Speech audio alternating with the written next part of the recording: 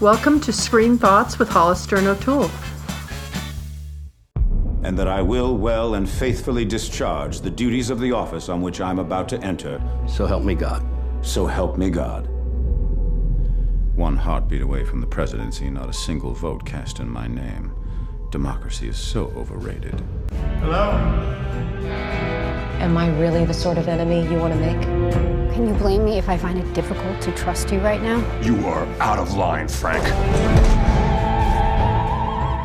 Hello, O'Toole. So excited. And we've decided to talk today about House of Cards. The Netflix series, the third part, is launching next weekend, I believe on the 27th. And everybody will be able to take the entire weekend and watch season 3, which is the last season. It was a definite trend changer in TV and in how people view TV. And the person who put it all together, who really, really pushed for this, is David Fincher, who loves TV the way I do. Netflix was the first to take 1/3 of their entire budget and put forth the entire season in one fell swoop. So people did, in fact, do exactly what Netflix hoped, and they watched every chapter, every episode in a row or over a short period of a week. So it was a game changer in the business, and that's one of the reasons we're reviewing it. And I think this is one of the best series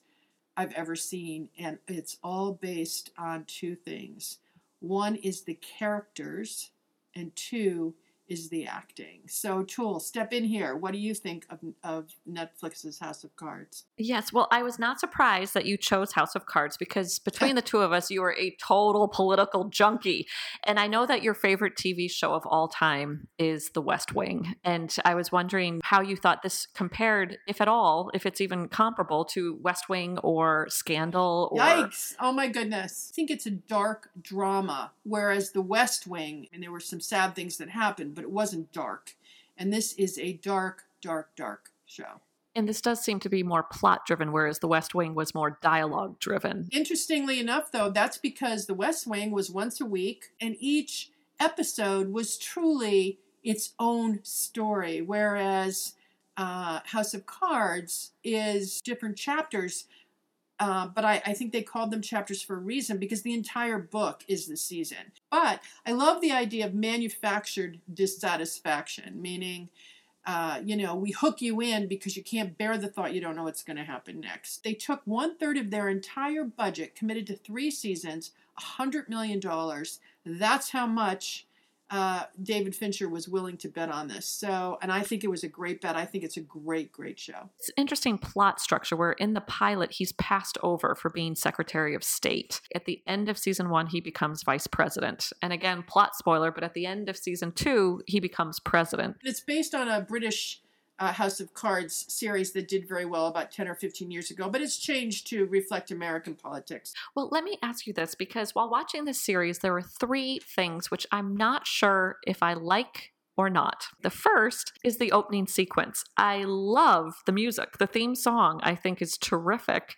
I'm not sure about the interval recording. Anyway, that's what my camera calls it, where they focus on the monuments of DC, and there are no people in the opening sequence. Well, Jeff Beal, who was the composer for all of this music, and who has been nominated for 3 Emmys, by the way, for the music that he's written for it, it's very, very interesting. Basically, the first season was sweeping violins. You heard the violins and you see these dark clouds, and it creates this sense of drama and danger. And then in season 2, he loses the violins and he goes in with full cellos, and it's an assault. It's an assault on your senses. So he changes the music into season 2 to make it even more upsetting and dramatic and ominous. And I can't wait to see what's he going to do? Drums in season 3? Well, I do love the music, but I think the opening sequence in terms of the shots, I know that they're establishing shots for Washington, D.C., and you certainly are reminded of all the monuments bespeaking power. So the music's terrific, but I think the opening sequence might be a little too long, especially if people are binge watching this thing. You're right. Yes, you're so right. It's I think you could just skip over the monuments, because what's interesting to me is that it's so plot driven in terms of the Machiavellian machinations, the power hungriness of Frank Underwood, and yet there are no people in the opening sequence. It's all monuments, which visually I tire of, so I think that could be a little bit shorter. Okay, the second thing I'm not sure how I feel about it is his Southern accent. And watching season 2, I know that it became a plot point that the fabulous Robin Wright, she's getting interviewed as the vice president's wife. And it's one of the interview questions that they had unearthed, that she was from Texas, and they found an interview that she had done when he was first campaigning years before, and that she had set out to lose her accent. And then, of course, I thought, well, why did she feel the need to lose her accent, whereas he did not lose his, and seems to be the only person on the show with a Southern accent? Well, interesting. Who else is a controversial political figure from the South who understood power? I think the drawl is Clinton-esque, and I think it's on purpose. And so why did she lose hers and he did not lose his? Her whole persona is based on the distance it's created with haughtiness. I guess you think she's a great actor. It's just like, really? She's right out of Message in a Bottle. I have never seen her play anybody other than this character. Oh, now, I think she's terrific in this role. I think she's got a special regality. She is, but that's because this is who she is and this is what she plays in every single... Tell me a movie she's been in where she doesn't play this person. The Princess Bride? That's definitely a great answer to that. And I think she's very, very good in the role because I think the role is perfect for her because that's probably exactly who she is. And I saw her in a movie recently with Naomi Watts where Robin Wright plays an Australian. They're friends and have affairs with the other one's son. I would say that was a very different part. No, but she plays the same person. She doesn't smile. She doesn't laugh. She has no giddiness to her. No joie de vivre. She's sort of depressed. Same thing, Message in a Bottle. Oh, downtrodden divorcee. Husband left her for someone else. She's alone. Finds this message in a bottle. Oh my, then he dies. It's just, she, by the way, she's a great character and she plays it well and the camera loves her and I love watching her on the screen, but you could place her in any of these movies that she's been in the last 20 years. I can't imagine the show without her. I think No. Yeah, exactly. The scenes between her and Kevin Spacey are so fun to watch. And it's very interesting. I've tried to deconstruct this because they're not two actors I would have put together as a couple. And somehow they work together as a couple. And it's a unique coupling in terms of they are both... It's a partnership. It's a partnership, and they're both so interested in power and have a very interesting open marriage. Who does that remind you of? There's definitely a Clinton-esque quality. Oh, my last thing on the list where I'm not sure if I like it or not, and that, of course, is how they break the fourth wall, being the imaginary wall between the actors and the viewer. And I don't know how I feel about that. I know when the show first came out, I went to Netflix, I clicked play because I thought, wow, what great actors. I want to check it out. And of course, in the first 5 minutes, he breaks that dog's neck and he breaks the fourth wall. And somehow it lost my attention. I stopped watching, went back, and there are moments where I have enjoyed that device. Although in the first season, it felt more of a gimmick to me. And I'm not entirely sure that it's necessary for maintaining the drama. I feel like they're just trying to be different. Let me just interrupt for a second here to explain to the audience what she means by the fourth wall. Long, long ago, Shakespeare is the first one to do this, where the actors break the scene and they speak directly to the audience. And many people in today's world think it's a lazy man's way or a lazy person's way of explaining what's going on behind the scenes without having to, quote, show it. And so there has been controversy around this, but because it's Kevin Spacey, I think it's brilliantly, brilliantly done. And he knows how to break the wall without breaking the scene, if you will. I wasn't sure if I was enamored with it or not in season 1. At the very end of the first chapter of season 2, Kevin Spacey is looking in the mirror. And then again, he breaks the wall and he says, "Did you think I'd forgotten you? Perhaps you'd wished I had." And then he said, "Just one rule, hunt or be hunted." And I thought that was a terrific use, especially him looking in the mirror. It was a very natural way to bring it in. Very nice of Edward. He shouldn't have spent this sort of money on me. I've opened some wine downstairs. I'll be down in a minute.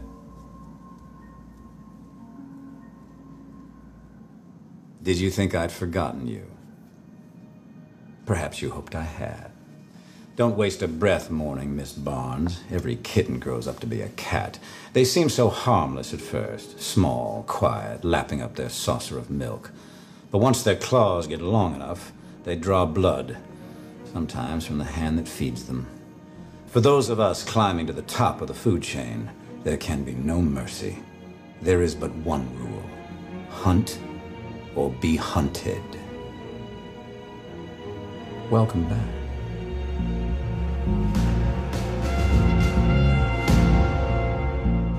God, what an actor he is. I think that the character most mirrors his character in Midnight in the Garden of Good and Evil. I think. Interesting. Which was from 1997. Francis Underwood is definitely a man who also has much good in him, as are most interesting people. No one's all one thing or another. They just aren't. And, there's one part when she's been raped in college, and he finds out at a military ceremony that the guy who raped her, he's pinning a medal on him, and he goes berserk.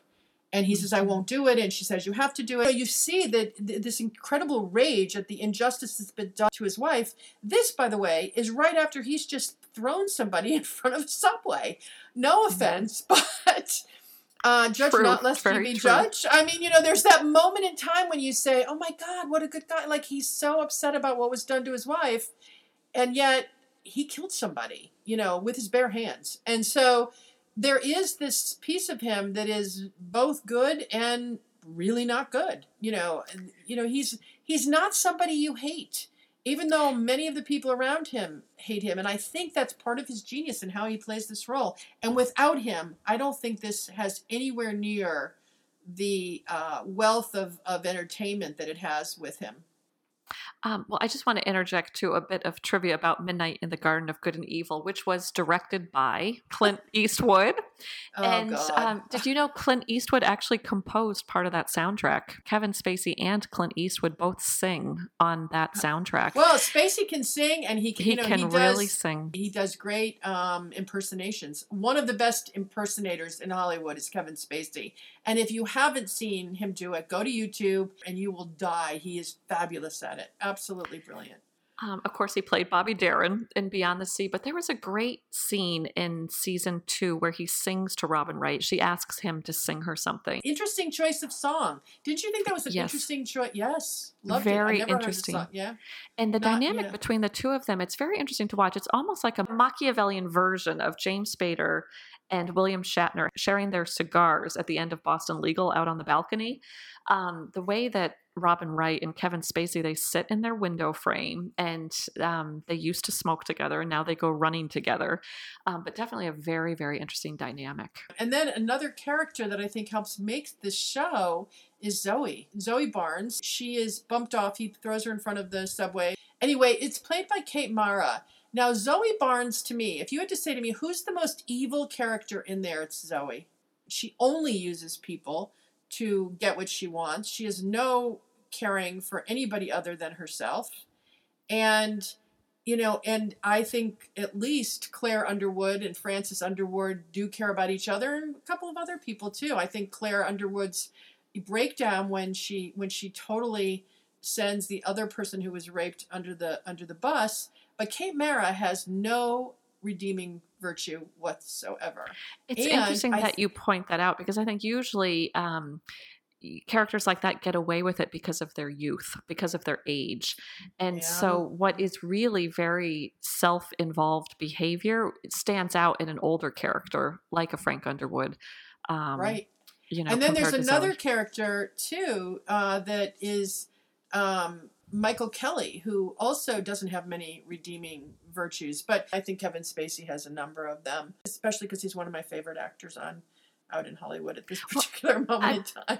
I I'm very glad you brought up the role played by Michael Kelly, which would be Doug Stamper, who is the right-hand man to Frank Underwood. And watching it, it's incredible how loyal he is to Frank Underwood and how the missions that he goes on his behalf. And you know what it kind of reminded me of? Watching the Doug Stamper character, where he'll basically do anything for Frank Underwood, it reminded me a little bit of, do you remember when Jonathan Edwards was running for president and that scandal broke about the woman that had been hired to film a movie to do his PR, and she claimed that she had his love child?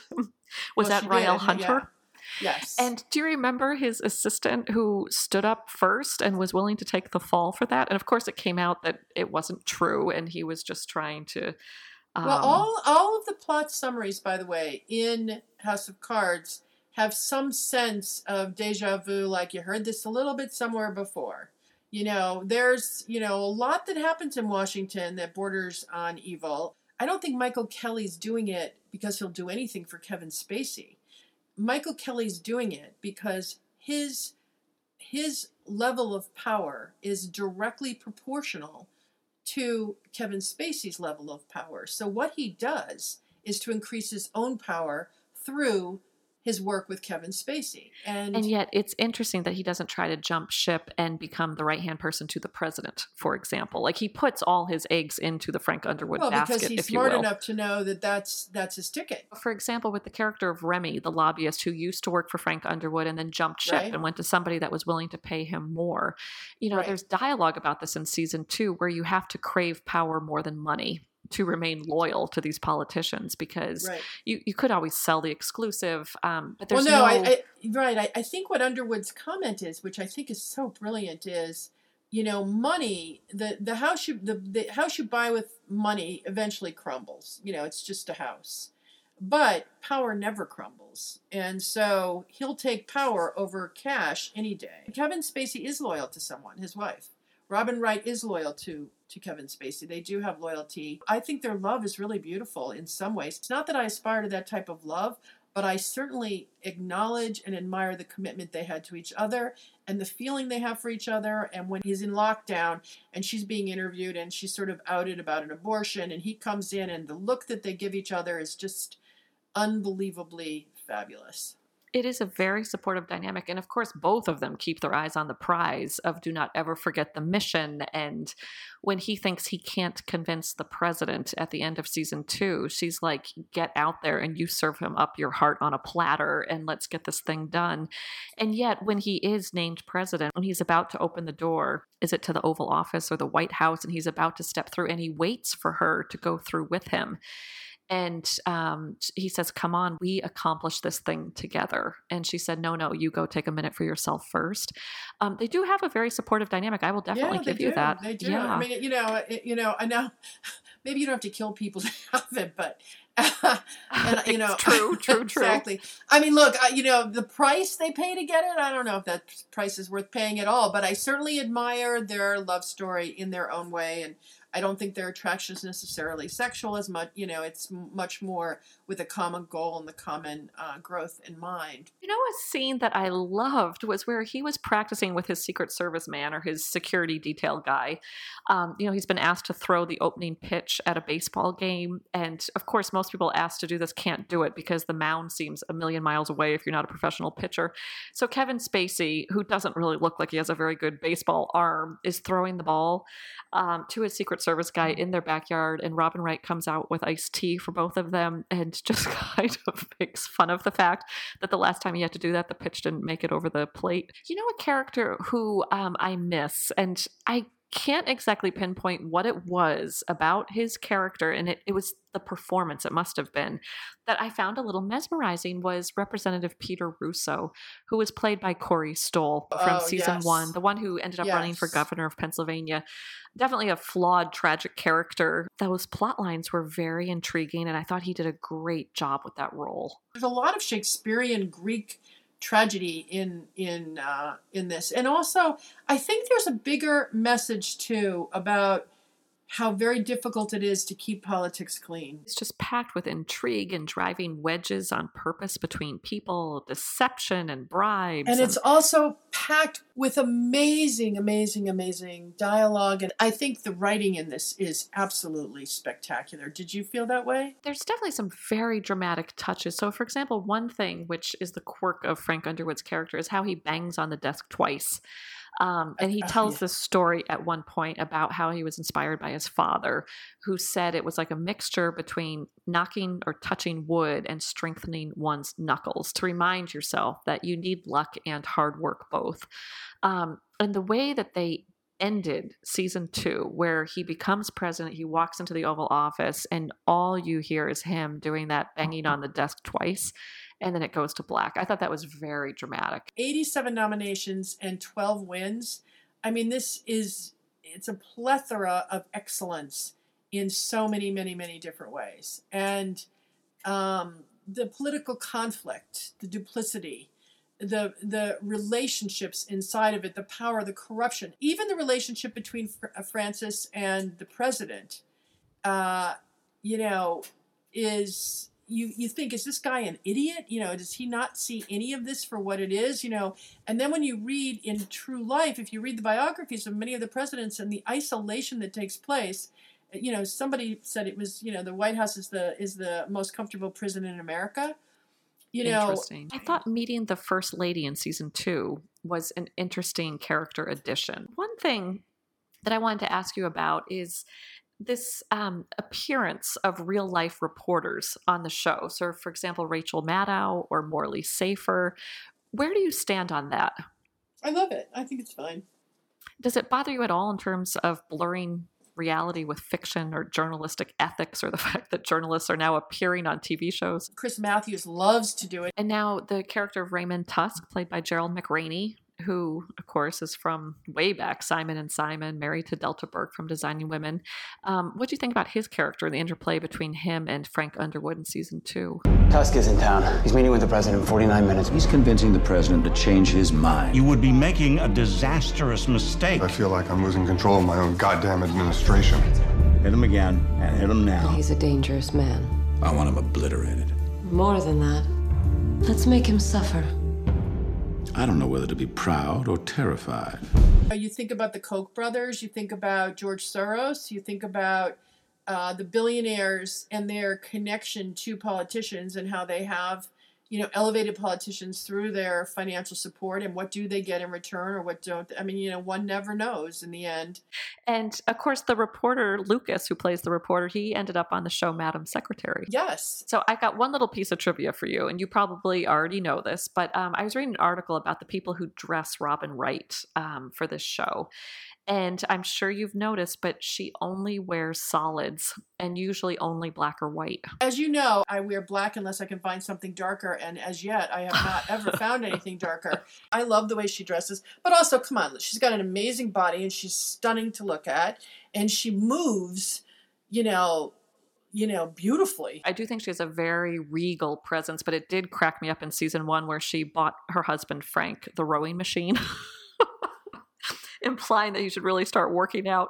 But okay, let's hear your pieces of trivia. Okay, so during a meeting with Peter Russo, your favorite little guy that gets killed off by Francis, yep. Francis Underwood offers him a drink. Peter accepts the drink and asks Francis if he's going to have one. And Francis says no. I think he says something like it's too early to be drinking.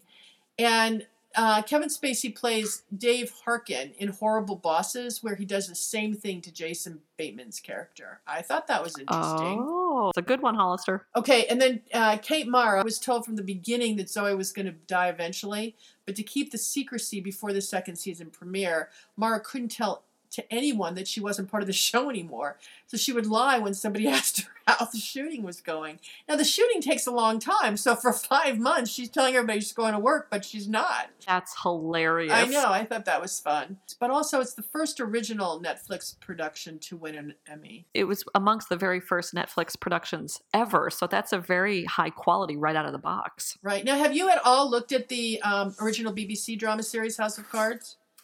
I have not. And as you know, lately I've been on a total BBC kick. So it's kind of surprising that I haven't, but I've heard great things about it. You know what? I tried to get through it, but to me, first of all, it's shot in black and white, and I don't understand the politics of England the way I do the politics of America. So for me, it just didn't have the same hook. And, you know, maybe I just don't like watching the second of anything that I'm watching. But so I didn't end up loving it. But people that I know, really smart people, like my friend Paula, who's very smart, she loved the BBC one even better than this one. Well, I can't say that the show makes me want to go into politics. But you started all this. So, like, what is the point of that sentence? Because you never wanted to go into politics. You've never been interested in politics. But it's very interesting because I suppose this is why this does not surprise anyone involved in advertising, since billions of dollars are spent every year on commercials, that what we watch on TV can have an effect on how we feel about something. For example, it's kind of what they used to call the LA Law effect, where applications to law schools skyrocketed when they started putting people like Harry Hamlin and Jimmy Smits on LA Law, where people started to think, you know, maybe this is what people look like in law school. Or even all these CSI shows and spinoffs, there has been a spike in people that wanted to do that kind of work. And yet I cannot say that watching House of Cards makes me at all interested in following this line of work. Well, not a single shot in the entire series is handheld. The camera is always, they don't have any handheld cameras. Okay, that's pretty unusual, isn't it? Nowadays, it didn't used to be. And I like it. I like that I'm solidly in the room. You know, I get to focus on what's being said. I like it. Maybe that circles back to my question about this interval recording that they show in the opening sequence, where you see the stream of headlights on cars and the monuments, but you see no people. Maybe that goes towards the camera work, where they want to portray some kind of solidity to the monuments and the office in Washington, where the White House will stand no matter who comes and goes out of it. And I suppose a shaky handheld camera would not bespeak power the way that a tripod or... Well, you're solidly in those rooms. You know, you're not going anywhere during these scenes. So. Hollister, just to clarify, when they release season 3 on February 27th on Netflix, you can watch all the episodes, all the chapters at once. Yes. Oh, yes, you can. Yes. That is amazing. You know, so it is. Don't just come in at season 3. You must begin at season 1. So we hope you watch it. We hope you enjoy it as much as we do. And we hope we don't see any of those things come to fruition in the future in Washington. Not one thing. So, Francis, stay where you are. See you later, O'Toole.